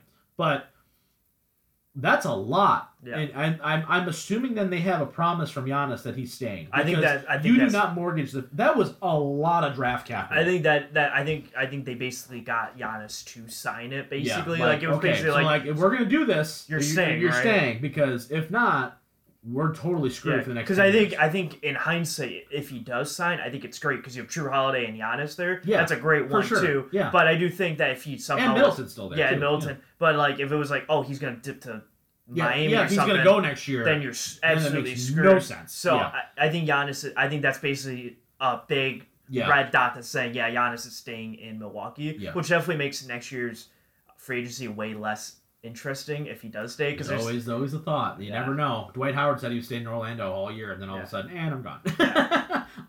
Another one I want to talk about, just give a quick shout here, is to the Oklahoma City Thunder. They've got legitimately first-round picks first-round picks, I think, for the next 30 years. Like, they've got, like, multiple first-round picks. The crazy thing is, they're actually, like, good, too. Yeah. So they're Chris good Paul's gone. picks. That's another big trade, too. Chris Paul going to the Suns, right? Yeah. Well, I think we talked about that a little bit last week as well, but... You know, Steven Adams is gone now. He's in New Orleans, which I think is going to help Zion actually quite a bit. I think it'll let Zion to kind of float a little bit, not have to be a traditional center. But, I mean, Oklahoma City, if you're a team that if you're like, you know, listen, we're not very good right now, but man, I mean, the future could not be brighter if you're Oklahoma City. You've got draft picks literally. You've got I think they've got at least 2 first-round draft picks for the next 7 years. Yeah, at least. Yeah. So that is insane. If you just got to hit on half of that, I think you're going to be pretty good. So that is pretty crazy in itself too. You're seeing these difference of philosophy. You're seeing Houston basically tear it down, but then the Christian Wood thing makes no sense to me because it's like by the time you're competitive again, if they get rid of Harden or Westbrook, they're no longer competitive. So it's like it's weird to see him go there because. You don't have any draft capital because you had to give away most of it to get under caps for people to take bad contracts that you signed. And now you're going to get rid of Westbrook, who you gave up more capital to get in the first place. Harden wants out, and yet you're signing an up-and-coming player like Wood to a 3-year deal, knowing that by the time you're competitive again, he's probably going to leave. Mm-hmm. It's a weird... You've seen teams that we talked about at the beginning of last year that were like, oh, they're trying to make a run, and immediately go, nope, never mind, screw it, we're out, and... take a complete 180. Mm-hmm. Is there a team for you that you're surprised didn't do more or didn't drop, or you're like, what are you waiting for? What are you doing? Or are you just waiting for the hammer to finally kind of drop for a team? You can't say the Pistons. Pistons have been the most active team in the league. The Clippers. Yeah, I'm just sitting here waiting. I teed that up for you pretty good. I was you did. Yeah, I was like, it's like you said. I said it's them and the Nets really are the two teams where I get like you guys are big powerhouses, and the Nets are probably going to be the favorites maybe in the East with the Bucks. Probably it'll be like a 1A and 1B thing there. The East is going to be fun. Yeah, the East is going to be a lot of fun with very competitive. Yeah. But the West, I was thinking about it earlier, like right before I came here, and I was like, so you have the Lakers who are pretty dominantly going to be the favorites this year, and then you go, because now that Clay got hurt.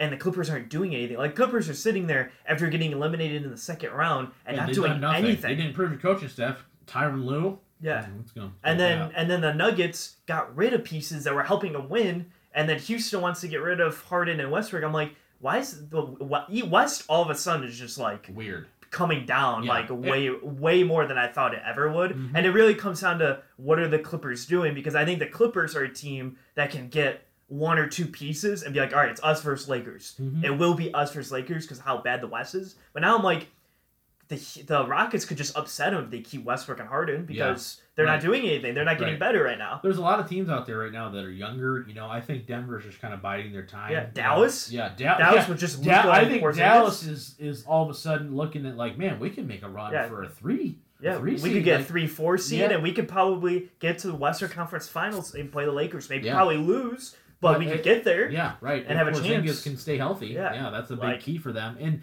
you know, the East, like, I look at the Boston Celtics, too, and I go, what are you guys doing? Yeah. That window, I think, is closed, quite frankly. I think because, okay, great, you've got Numbnuts there. What's his name? I can't. Tatum, thank you. You know, you got him, you got Jaylen Brown, you got Kemba, but, like... Yeah, you know what I mean. You get rid. It's just they would have benefited from the Christian Wood signing. Yes, they would have. And you know what's funny too is they tried to trade up and do some things. They're trying to clear space. I think they're trying to clear space either for Westbrook or for Harden or something like that. I don't think that's going to happen. You know, their draft picks have been uninspiring to say the least. And also, you know, when you look at it and you go, okay, Gordon Hayward was a total flop in Boston. You know, and you can say that, and that's like now you're like. Ooh, I don't even know if you're the 3rd best team in the East anymore, you know, because I think the Heat's there. I think you've got Milwaukee's there, and I think you've got the Toronto's Nets there. Toronto's still better. Existing. I know they lost a couple pieces, but Fred VanVleet's back. And I think you're on the level with the Sixers. Yeah, probably. Which the 76ers are clearly trying to because Simmons and Embiid, I'm like, those two together can just, if they stay healthy, are very good together. Right. So. But they got rid of like Al Horford. They got rid of him now too. So there's there's a lot of movement that happened in this offseason in a very short amount of time. They traded a lot for Danny Green. So they were like, Danny Green's the guy. Yeah. I think it was more to get Al Horford's contract probably off the books more than it was for Danny Green. Because it was like, can you take... That's the thing about the NBA that I think is crazy, is that the NBA is willing to... like, GMs are like, we need this money off of our books immediately. And we'll do a lot to get rid of this money. We will take a 55-year-old man. Yeah, we're going to take a blind guy, ham sandwich, and a fan in order for you to take this $40 million contract. And people go, okay. And that's why I thought the Pistons could have really been in good position to do something like that because of that. Another team that I want to hit on just real quick before we move on are the Knicks.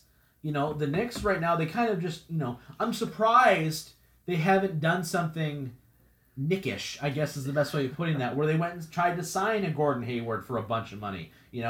Could this be a sign that maybe they have people in charge that finally know what the hell they're doing? I think the Knicks are in where I thought the Pistons were going to be, where they're like, let's just wait this year out. I mean, they signed Nerlens Noel for a 1 year, $5 million deal, which...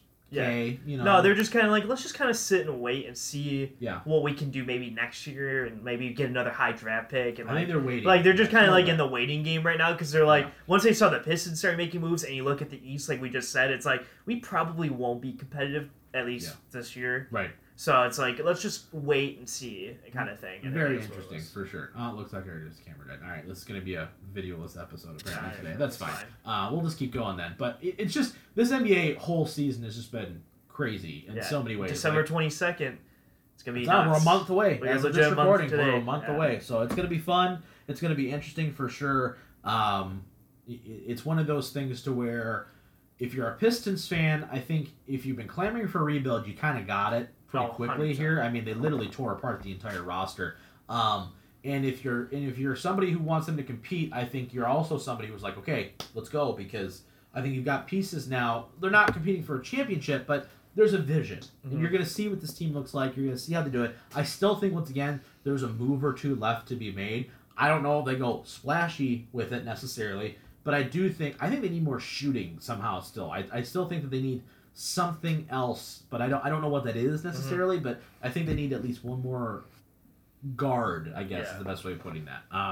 But it's going to be interesting nonetheless. All right, let's talk, what else? We got to talk about Michigan football. I got all discombobulated here. A few more things. But Michigan football. Yeah, Michigan football here. Michigan wins against Rutgers, barely, after an abysmal performance in the first half. McNamara is the new guy.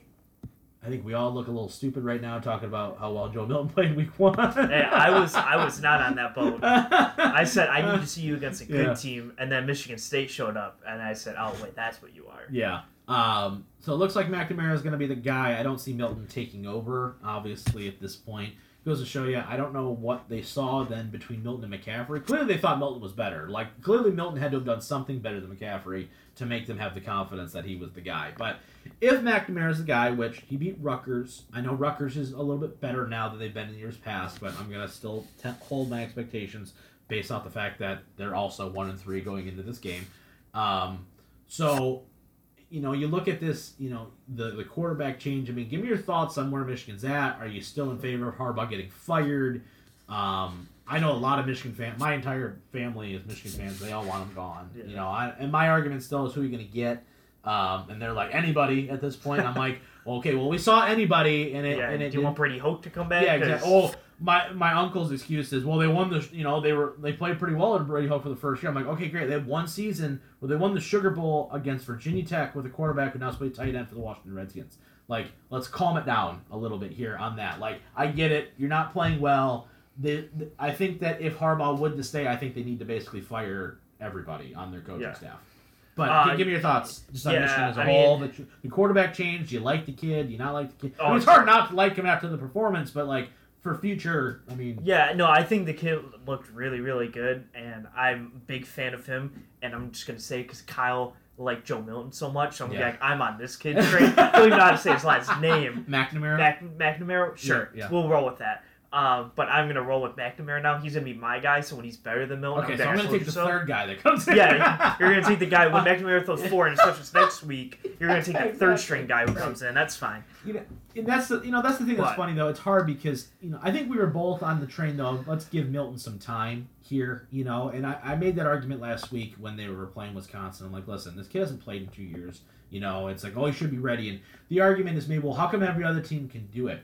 I think Michigan fans a little bit, I don't know if you're with me on this, I think need to take a step back for a second and understand that where you think you are and where you actually are as far as college football hierarchy is not the same. Mm-hmm. I think Michigan fan, and now it's one thing to expect that you want to be good and you expect to be competitive. That's fine.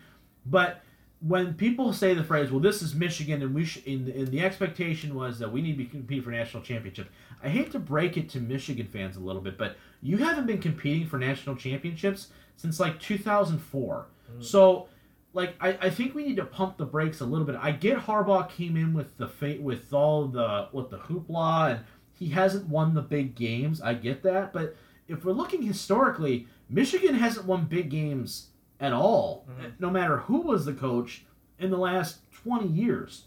Historically, I think their last really big win was over a Tim Tebow-led Florida Gator team. So like the last Rose Bowl, they played USC. They got destroyed in. They haven't won a bowl game, or a meaningful bowl game in a long time outside of that Sugar Bowl, which I'm gonna put. I guess that's a meaningful win. I guess. Mm-hmm.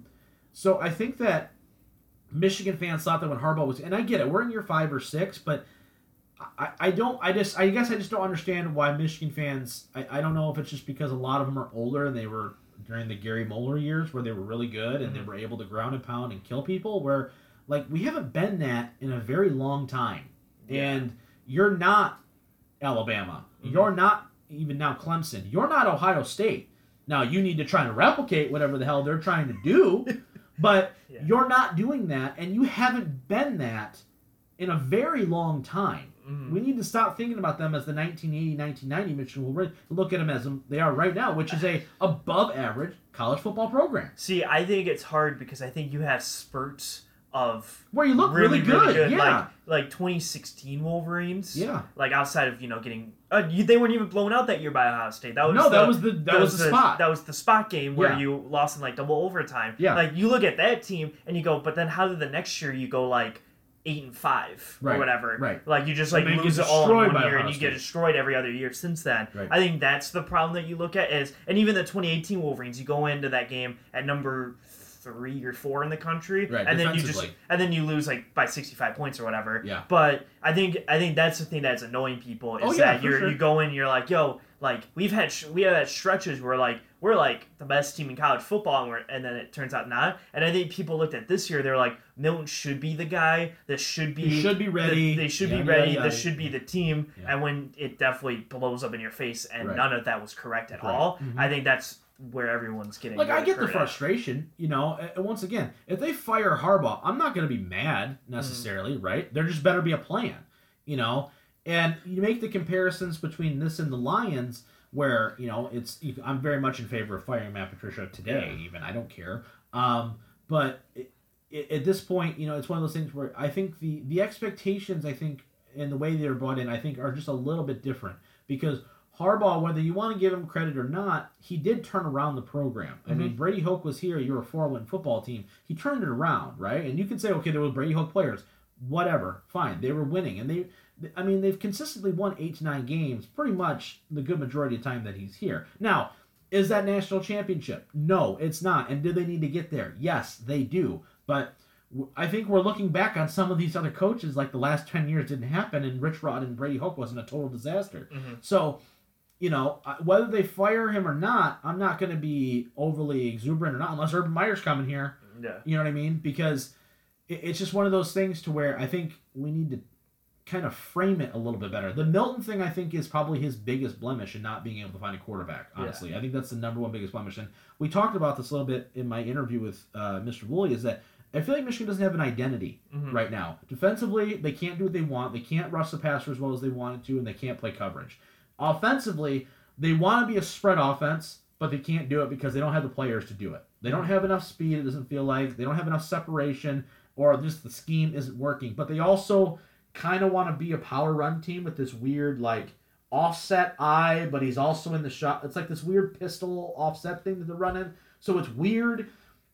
I just don't feel like they know who they are anymore. They're not the ground and pound team that we thought we were going to see, which we did see for the first couple of years here. And they're not a high-flying, explosive offense, which I think is what they need to be in order to compete. And yet, we're kind of getting a mishmash of everything, and it looks gross. Yeah, no, I do think that they're in a dilemma of, do we want to be grounded? Like, they want to be ground and pound. That's Michigan football. That's Michigan football. Yeah. The problem is the best team in the Big Ten, and really the best teams in general in college football, are air raid spread offenses. Right. And so they're like, we can't compete ground and pound with their space in their air game. Right. So then it's like, now we got to kind of shift in. Alabama had that same problem, but was able to transition fluently and without really any hiccup, because they were able to just like get Tua and get these people that could just throw effortlessly. Right. But they had a stretch where they were like ground and pound. Then they played Clemson and Deshaun Watson. They said, yo, this kid just spreads the ball out and throws it. So now we got to do that. So then they got Tua Tagovailoa, and then they were like, all right, now we're spread, and then they go win a national championship because they can actually spread on pass. Right. And so Michigan's having that problem with the transition of, we used to be ground and pound, but we need to find that quarterback that can air raid, and they can't get the quarterback right. And I think they thought no one was that guy, and I think they did. You see the athleticism out of the kid. You do. He's an athletic freak. He really is. But the little nuances, I think, to quarterbacking, I think, are still a little bit lost on him. I also think, though, they're doing this kid a little bit of a disservice. Now, McNamara came in, he played a great game. I'm interested to see him play. They play Penn State next week? Is that who they play? I want to see him play Penn State. I know Penn State, everyone's saying they're not very good, but they're going to be a bigger challenge than Rutgers. Let's just be real here. So, at the same time, I want to see what he looks like for a full game. We're once again back at the same notion of, until I see something different, I'm not going to get overly excited. Yeah. But I'm just going to caution people. Everyone says it's a crapshoot when you're hiring a new coach, and that's fine. But just be aware that there's just a high possibility of this guy turning around the program as it is that the program burns into flames. Yeah. So I get it. You're not happy being 2-3. I get the fact that you're not thrilled with the way Harbaugh's playing and the expectations that came along with him. That's fine. But historically, he's no different than any other Michigan head coach. You know what I mean? So that's the thing. It makes me laugh a little bit, is really the end of it. But it is what it is. But we're interested to see where it goes. Obviously, if Harbaugh gets fired, we'll see what happens. I honestly think what'll more than likely, I think he just fires all of his coordinators, quite frankly. I think he just needs to go steal Ohio State's offensive coordinator. I know Numbnuts is still calling plays over there, but get the guy underneath Ryan Day. Go hire whoever's the defensive coordinator out of Bama or whatever, or the defensive somebody else other than what the hell we got going on now. Because I think that's the biggest flaw right now, is that you have no identity on defense or offense anymore, because the things that you were good at, you can't do with the kids you have. Yeah. So I think that they're very much in a I don't know what to do kind of scenario. So I think it's hard to win no matter what. Let's shift now a little bit here. I want to talk about, we talked last week about Survivor Series, and that's going to be, obviously, by the time you're hearing this, it'll be last night. But it is the 30th anniversary of The Undertaker, and we talked a little bit about Taker last week. Is he going to be that? He's not going to be the last guy on Survivor Series team now. So unfortunate. Otis or Big E or whoever it is. I don't even know. Is it Otis? Yeah, it's Otis. Oh, sure. Why not? Show so much I'm paying attention. Same.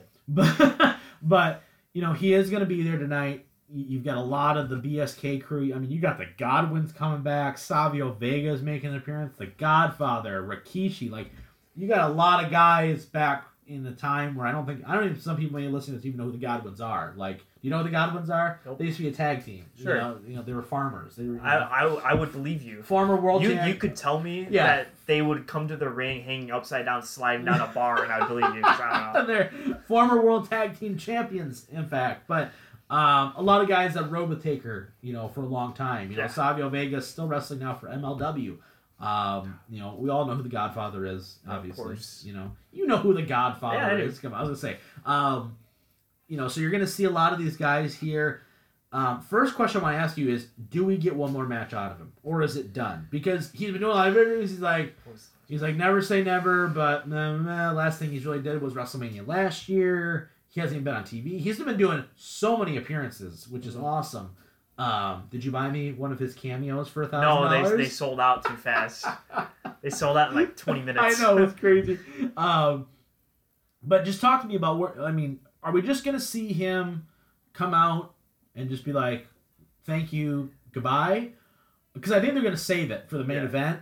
Yeah, probably. Or something like that, or right before, and I think an angle's gonna happen. I don't want it to though. But you want him just to be done. You want him to be done. Yeah, it's really unfortunate to say now, but his matches are just so they're rough. They're rough to get through. Yeah. And I think if you're not gonna have a big crowd, especially this year, like if you were telling me like 2 years from now they would set up some match at WrestleMania in 2 years where you can have like a full crowd there or whatever, fine, maybe I guess. But right now I'm like, I don't want it to be in front of a virtual crowd where he gets probably beat the last time, and then he does the WrestleMania 33 thing where he like hangs up everything and walks out, but in front of virtual fans and no one's really there. Like that wouldn't be as impactful, really. No. So I think, and he doesn't want to do any cinematic matches anymore. Like he doesn't want to do another Boneyard kind of match. No. So if it's not going to be cinematic and it's not going to be in front of people, I don't want him to stay in front of electronic. I think the people think it's the biggest. Yeah, I don't want him to stay in front of 1,000 electronic faces or whatever, and then do his last like goodbye or whatever.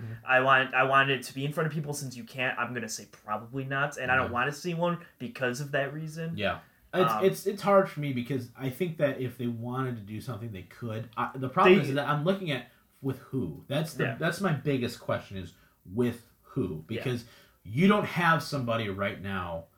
I don't want it to be a Kurt Angle versus Baron Corbin, even if they have fans. Right, like say by March. They're able to, because they're going to Tropicana Field anyway. They're going to try to have. They're doing what AEW is going to do. I think is try to have like a small amount of fans. Yeah, they have 2,000 fans. But if they're going to be able to do more than that in the next couple months, which I'm not saying they are with the coronavirus thing, I don't know. I can't predict that. But if they do, the only problem I have is with who, and I don't think you have somebody like Roman would be the perfect guy at this point where he is at character wise, but he's also the world champion. So you can't do that, right? The Undertaker is the only guy that I have ever said that should have gone out world champion. And my logic has always been the same, is that he is the most defining character in wrestling history, that he is the one guy where I think he's the only person I ever would have believed. And this probably would have been a little bit better a couple years ago if he would have done where he was a little more healthy. I think he's healthy now, as we watched in the Last Ride documentary. He's in much better health than he was a few years ago with Brock and everybody. But like, for him to go out, have one more match, wins the world title, puts it in the middle of the ring at the end of the night, and just walks out, and he's like, and he leaves, as like the last guy from that era, I think would be awesome. Obviously, it's not going to happen, but I want to see it for nostalgia purposes because I do think that he could give us one last like great story. But I just don't know with who. And because of that, I think that it should be better for him just to go out and be done. I also think when you look back and you go, his last match was with AJ, and it was great. The Boneyard match, and he just goes out with like that match. It's like, yes, that is... Because in the Last Ride documentary, he said, I wanted to go out with that last match. So I was like, that was a great match. I think that was a great match. It was, and he's even said as the years get on, he's like, I get slower as the years go on. There's no doubt, right? I mean, dude, he's old. he's not 35 anymore. So, give me your favorite. Do you have a favorite Undertaker moment? Or a top one or two that, like, when you think of The Undertaker, what's the first thing you think of? Well, okay. I think of the 4-match cycle between Shawn Michaels and Triple H, back-to-back Manias. Those 4 years. Are like, and I guess if you put it into one moment, probably the 28 one where he wins when the super kick into the pedigree and he kicks out, geez. And then he ends up winning, and then they're all standing at the top. Like crazy. That whole segment of moments would probably be it. But just like the 4 matches, you have like all story. It's like all story driven. It's the only real time I've ever felt that he was going to lose before Brock. For me, when he faced Shawn, I didn't think Shawn was ever really going to beat him. No. I knew Shawn was coming to the end. The Triple H one was like, I can't believe they're actually going to give Triple H this win. Yeah. And because it was a super kick into a pedigree, I think it was onto a chair even. I was like, so. Oh my gosh. Like, that was the first time where I was like, whew. Like, I got a little nervous there for a hot second. It's just one of those things where you're like, heart palpitations a little bit. But that's the one, those four men. I mean, that's hard to argue. I would say mine... it's weird because The Undertaker, when I was a little bit younger, he kind of made a resurgence, you know, in that 2007 time frame, right? Where, you know, 5, 6, 7, where he was like inactive, he was on the road, he was doing house shows, the whole 9 yards. So I think my defining moment for me as a fan, for me personally, is WrestleMania 23, because I was there. Seeing him win the world title, really stealing the show with Batista in a match I don't think a lot of people had a lot of hopes for. It was going to be like a quote-unquote technical masterpiece. Really was, I think, the highlight of the show for me. I know Shawn and Cena had a pretty good match that night too, but I thought Taker and Batista was better just from a storytelling perspective. So seeing him win his first world championship in like 5 years was pretty awesome. But I think the quintessential moment for me is the fact that I think he is the only guy to cross over so long, and literally from the moment he stepped into the building, has always been a top guy. Like Survivor Series 1990, he was brought in as a dominant force. A year later to the day, he beats Hulk Hogan at like, if it's not a peak, it's pretty damn close to a peak of Hulkamania, and beats him for the world title. And then, and it's never to look back. The way he's been able to change characters, the fact that he has been able to do the things he's been able to do, the rivalries he's had. I mean, you look at the Kane rivalry as a whole, that spanned 20 years. Yeah. You know, you look at, you know, the stuff he did with Shawn, with Triple H, the stuff he did with Brett, you know, basically from 94 to 97. You know, the stuff he did with everybody. It's just, for me, he will go down as the greatest of all time from a character perspective and from a longevity. Like, I know Hogan and Flair, but there were times where they weren't top guys. The Undertaker, no matter what, even when he was hardcore champion, didn't matter.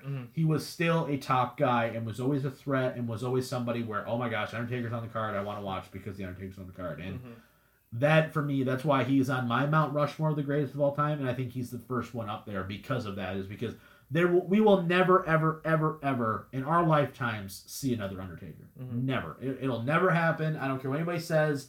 You're never going to see it. So for my money, you don't get any better than that. So I hope this whole farewell thing goes well. I still think there's an angle coming. I don't know what it's going to be. Or maybe I just hope, you know what I hope it's not, though? It's one of those, like, when DX would come out on a Raw, and then, like, a low job or bad guy comes out, and then everybody just takes their turn hitting their finish on him. I really hope that's not a thing. Like King Corbin comes out and he just chokeslams his ass. I really don't want that at all. So it's going to be interesting nonetheless. It'll be fun to watch. But, you know, to think that this is actually the closing of the chapter here is kind of crazy when you really think about it, because it's one of those things where WrestleMania is not the same without The Undertaker. It's just not. Whether you're a fan of him, whether you think he should have retired 12 years ago, it's just not the same. It's just not. So it's going to be interesting, to say the least. If there is an angle, obviously, we'll probably talk about it next week. If it's something stupid, we'll be bummed out about it. But sounds right. That's going to be it for this week's show. Next week, obviously, we'll give you guys, actually, first off, I want to say Happy Thanksgiving to everybody who's listening, because we won't hear from them until then. But we would really appreciate all the support over the last 2 years. This is the 2-year anniversary show, episode 104 for us. And to say thank you is an understatement. I want to say thank you to Mike, because without Mike being here, I wouldn't be able to do the show. It'd just be a lot of me talking more than I already do. Shut up. Okay, thank you to Kyle, who's not here right now. Thank you to Em. Thank you to everybody who's given us their support.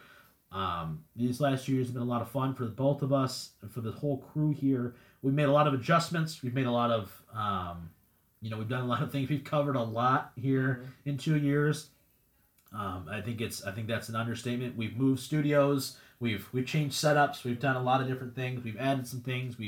We hope to have brought some sort of some levity to sports talk, because right now everybody's just so doom and gloom. So it's nice to be able to kind of break out a little bit and talk about something a little more positive. But on behalf of everybody here, thank you so much for the 2-year support. I hope that you guys continue to support the show. Please be sure to subscribe on any of the podcasting sites that you listen to podcasts on. Make sure you go to our YouTube page, I'm Always Right Sports Podcast.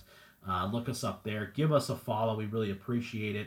And obviously buy our shirt at belowthecollar.com/I'm Always Right PC. But that's going to be it for the 2-year anniversary show. What better way to end the show than by talking a little bit of The Undertaker? I can't feel a better way to bookmark the end of 2 years than by talking about this. But on behalf of the Missing Whaleman, on behalf of the Merc Zone, I'm the Mouth of Michigan, and we will see you guys, as always, next time.